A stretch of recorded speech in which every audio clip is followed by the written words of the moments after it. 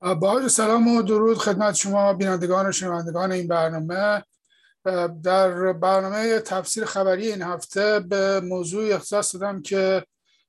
در ایران میگذره و برای چند روزی در واقع در طول هفته رأس خبرهای حداقل شبکه‌های خارج کشور بود در ارتباط با ایران و نوعی اعتراضات مردمی که در اصفهان صورت گرفته بود. واقعیت این هستش که به علت در واقع سیاست‌های کلان نه فقط جمهوری اسلامی بلکه به طور کلی میشه گفت ایران در 50 سال گذشته و شاید هم کمی بیشتر، بسیاری از توسعه هایی که در ایران اتفاق افتاده، توسعه های شهری، ساختمان ها و پروژه های صنعتی که در ایران در نقاط مختلف کشور به وقوع پیوسته، اینها ناشی از نوعی عدم توجه به در واقع محیط زیست و در واقع مشکلات و یا حتی میشه گفت هشدارهای زیست محیطی است که متاسفانه در تمام دوران رژیم سابق و این رژیم اسلامی در 40 و چند سال گذشته جای بزرگی رو در برنامه‌ریزی ها نداشته. فشارهایی که در واقع مقامات یا مسئولین دولتی روی توسعه پروژه های شهری و پروژه های صنعتی در کشور در واقع استانهای مختلف کشور داشتند، پایش بر اساس نفوذ و در واقع نوعی برنامه‌ریزی‌های اقتصادی بوده که توجه کمتری به محیط زیست داشته. در نتیجه این سیاست‌ها در واقع از همون ابتدا که تأسیسات ذوب‌آهن در اصفهان احداث شد، توجه چندانی به مسئله آب و مسئله نیازی که صنعت فولاد به مصرف آب داره نشده بود. اصفهان جزء در واقع بسیاری از استان‌هایی است که در فلات مرکزی ایران قرار گرفتند و از نظر بارندگی به حساب در واقع هر حسابی خشک به حساب میان و بعضاً حتی در مناطق کویری قرار گرفتند. ولی مسئله نفوذ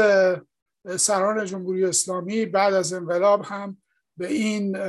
برنامه‌ریزی ها ادامه داده و نتیجه این هستش که استانی مثل استان اصفهان، استان یزد، استان سمنان به واسطه اینکه به هر حال استان کرمان به واسطه نمایندگانی که در رأس هرم قدرت داشتن در جمهوری اسلامی عملاً توانستند که توسعه صنعتی رو به این استانها بیشتر منتقل بکنن و در واقع تراکم صنعتی در این مناطق بیشتر بشه. به طبع مصرف آب هم در این نقاط به شدت بالا رفته، ضمن اینکه خود در واقع این تأسیسات نیروی کاری رو به اونجا آورده که به جمعیت این ایالت‌ها، به جمعیت این استان‌ها افزوده. شهرها و کلان شهرهای بزرگی مثل اصفهان به وجود آمده و کرمان و یزد و سمنان که اینها همه در واقع الان مراکز صنعتی به حساب میان. به خصوص در رابطه با صنعت فولاد، اصفهان دهها پروژه بزرگ صنعتی رو در واقع در اطراف این شهر و در اطراف این استان میزبانی میکنه که اینها نیاز بسیار زیادی به مصرف آب دارن. در 40 سال گذشته و حتی از قبل، از زمان در واقع تأسیس ذوب‌آهن در اصفهان هم این مسائل مطرح بوده، ولی واقعیت این هستش که همونطوری که در بسیاری از جمهوری‌های اتحاد شوروی صورت گرفت، توسعه صنعتی و توسعه کشاورزی بدون در واقع توجه مستقیم به مسئله محیط زیست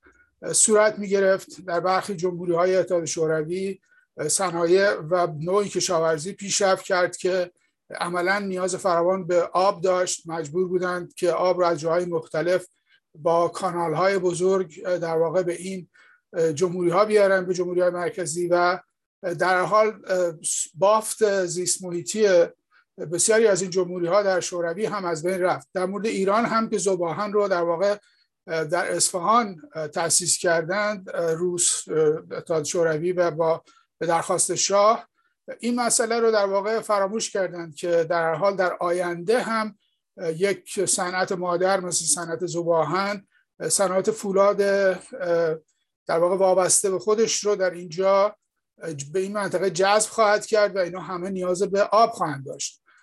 برای تامین آب از همون پروژه‌ای در واقع استفاده کردن، پروژه‌های کلانی که آب رو از نقاط دیگر کشور به استان اصفهان منتقل بکنن یا به استان یزد یا به استان سمنان، و تمام این پروژه‌ها عملاً توانایی اون رو نداشته که پاسخگوی نیاز صنعتی و نیاز انسانی این مناطق باشه. جمعیت فراوان در نتیجه با مصرف بی‌رویه و بالای آب برای در واقع مراکز صنعتی، آبی برای کشاورزی باقی نمونده و در نتیجه همونطور که در خوزستان هم اتفاق افتاد، در اصفهان هم این مشکل باعث شده است که در حالی که بسیاری از سبزیجات و محصولات کشاورزی در اطراف اصفهان و در واقع زاینده رود در مسیر در واقع عبور زاینده رود کشت میشد و برداشت میشد، الان اینا همه متوقف شده. در نتیجه این هفته همونطوری که در آغاز سال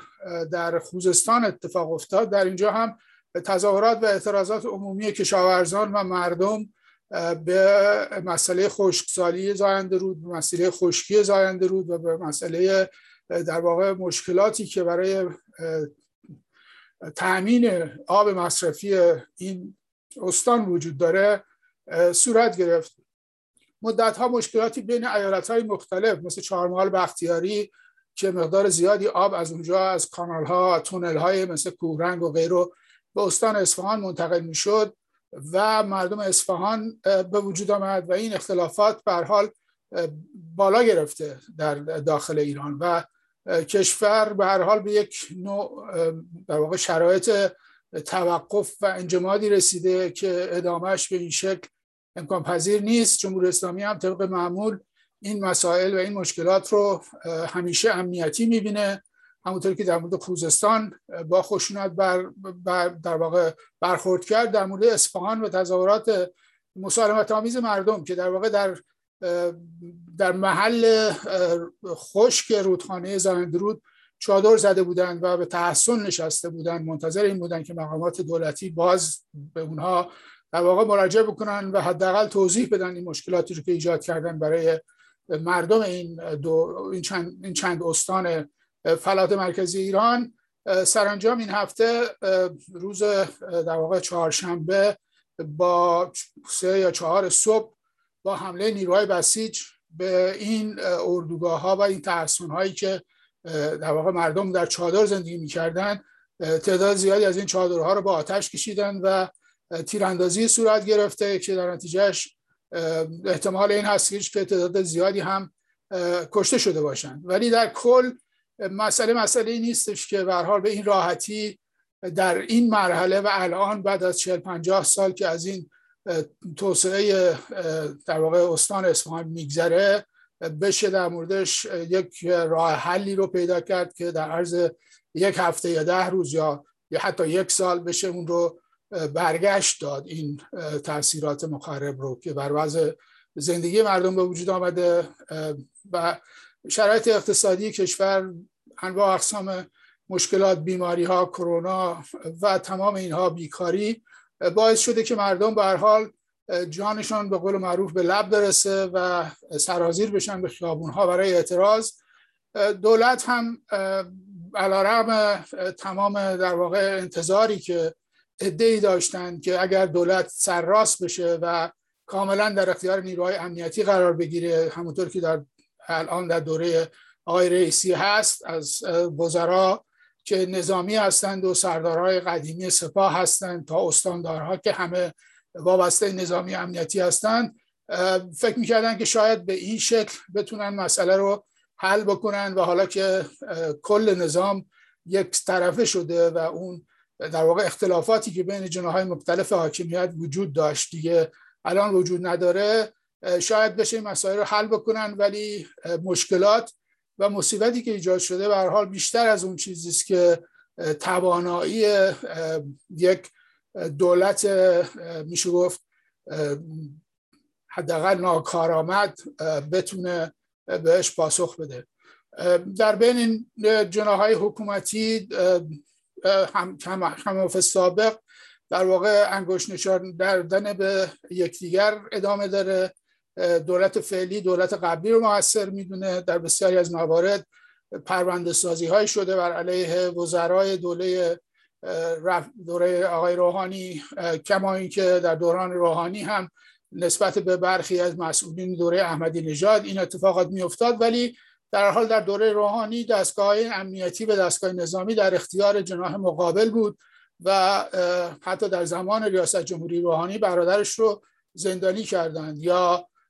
فرض کنید که پسر آقای هاشمی رفسنجانی رو زندانی کردند. ولی در حال حاضر که دیگه به طور کل اختیار دولت، اختیار قوه اجراییه، قوه مقننه و قوه قضاییه در اختیار یک جناح از حاکمیت هست، هم به نظر نمیرسه بشه با این زندانی کردن ها یا با اشاره کردن به مثلا آقای زنگنه وزیر نفت ایران که او رو متهم میکنن به مداخله یا ارتشاء بتوانند این مشکلات رو به هر حال جلوش رو بگیرن و راه حلی رو براش به وجود بیارن. راه حل به طور مشخص یک مسئله ملی است، یک گفتمان ملی است و اینکه در حال حاکمیت باید دست از این فشار امنیتی که بر همه مسائل غلبه کرده و بر همه چیز سایه انداخته دست برداره و به سمت یک نوع توافق ملی و توافق عمومی نزدیک بشه، کار رو به دست متخصصین بسپارند، به تحصیل کرده هایی که در حال در ایران کم نیستند و کسانی که در همه موارد از جمله در محیط زیست در بسیاری از نقاط دنیا شناخته میشن و معروف هستند و جز شخصیت‌های برجسته علمی و تخصصی به حساب میان، به اونها رجوع بکنند، در حالی که حتی در زمان آقای روحانی هم چنین سعی اگر میشد باز زندانی کردن در واقع متخصصین محیط زیست این حرکت متوقف شد. شخصی مثل آقای مردمی رو در واقع از ایران عملاً اخراج کردن، کسی که در دنیا به عنوان یک متخصص آب و در واقع منابع زیرزمینی شناخته میشه و حالا در حال دستشون بسته است. از یک طرف هم وزیر امور خارجه ایران آقای عبداللهیان این هفته اعلام کرده بود که در واقع یک پایگاه اینترنتی ایجاد میشه تا کسانی که در خارج از کشور هستن بتونن از طریق اون اطمینان بگیرن که در صورت سفر به ایران مورد تهاجمی قرار نمیگیرن، زندانی نمیشن. و این کار رو در واقع در دوران قبل هم سعی کردن بکنن، در حتی زمان احمدی نژاد هم دقیقاً همین پروژه رو اجرا کردن، ولی به سرعت معلوم شد که هیچ نوع اطمینانی به این نوع در واقع گارانتی هایی که دولت میخواد بده به افراد وجود نداره و هیچ کس در واقع حاضر نیست که ریسک بکنه و جان خودش رو به خطر بندازه به خاطر سفری به ایران که حتی میتونه سفر کاملا خانوادگی باشه به دلایل شخصی، ولی روبرو شدن تعداد زیادی با زندانی شدن، با انواع اقسام فشارها و تمشیدهایی که مسئولین رژیم بر اونها وارد کردند و الان عملا راهی باقی نمونده که متخصصین ایرانی حتی تمایل داشته باشن برن برای حل مسائل به ایران، ضمن اینکه الان همونطور که میدونید باید فقط یک عشق شدیدی به خاک وطن داشت اگر کسی بخواد زجر این در واقع رفتارها رو بر خودش فرض بگیره و بره. در حال نکته این هستش که مسائل زیست محیطی رو با فشار و زور و گلوله و آتش زدن چادر نمیشه حل کرد و باید عملاً تمام مردم ایران در این حرکت مشارکت داشته باشن و نظرات خودشون رو بتونن آزادانه بیان بکنن و حرکت‌های جامعه مدنی هست که میتونه جلوی این نوع در واقع تضییقات رو بگیره یا جلوی این نوع برنامه‌ریزی هایی که در حال مسئله محیط زیست رو کاملا فراموش کرده جلوی اینها رو بایسته و جلوی این حرکت ها رو بگیره. همونطوری که در کشورهای دیگه هم این اتفاق میفته، در خود فرض کنید مثل آمریکا، در کشور آمریکا هم انواع اقسام مقاومت ها و تظاهرات و اعتراضات صورت میگیره، مثلا برای کشیدن خط لوله‌های نفتی که از کانادا به جنوب آمریکا قرار منتقل بشه و اینها محیط زندگی رو در واقع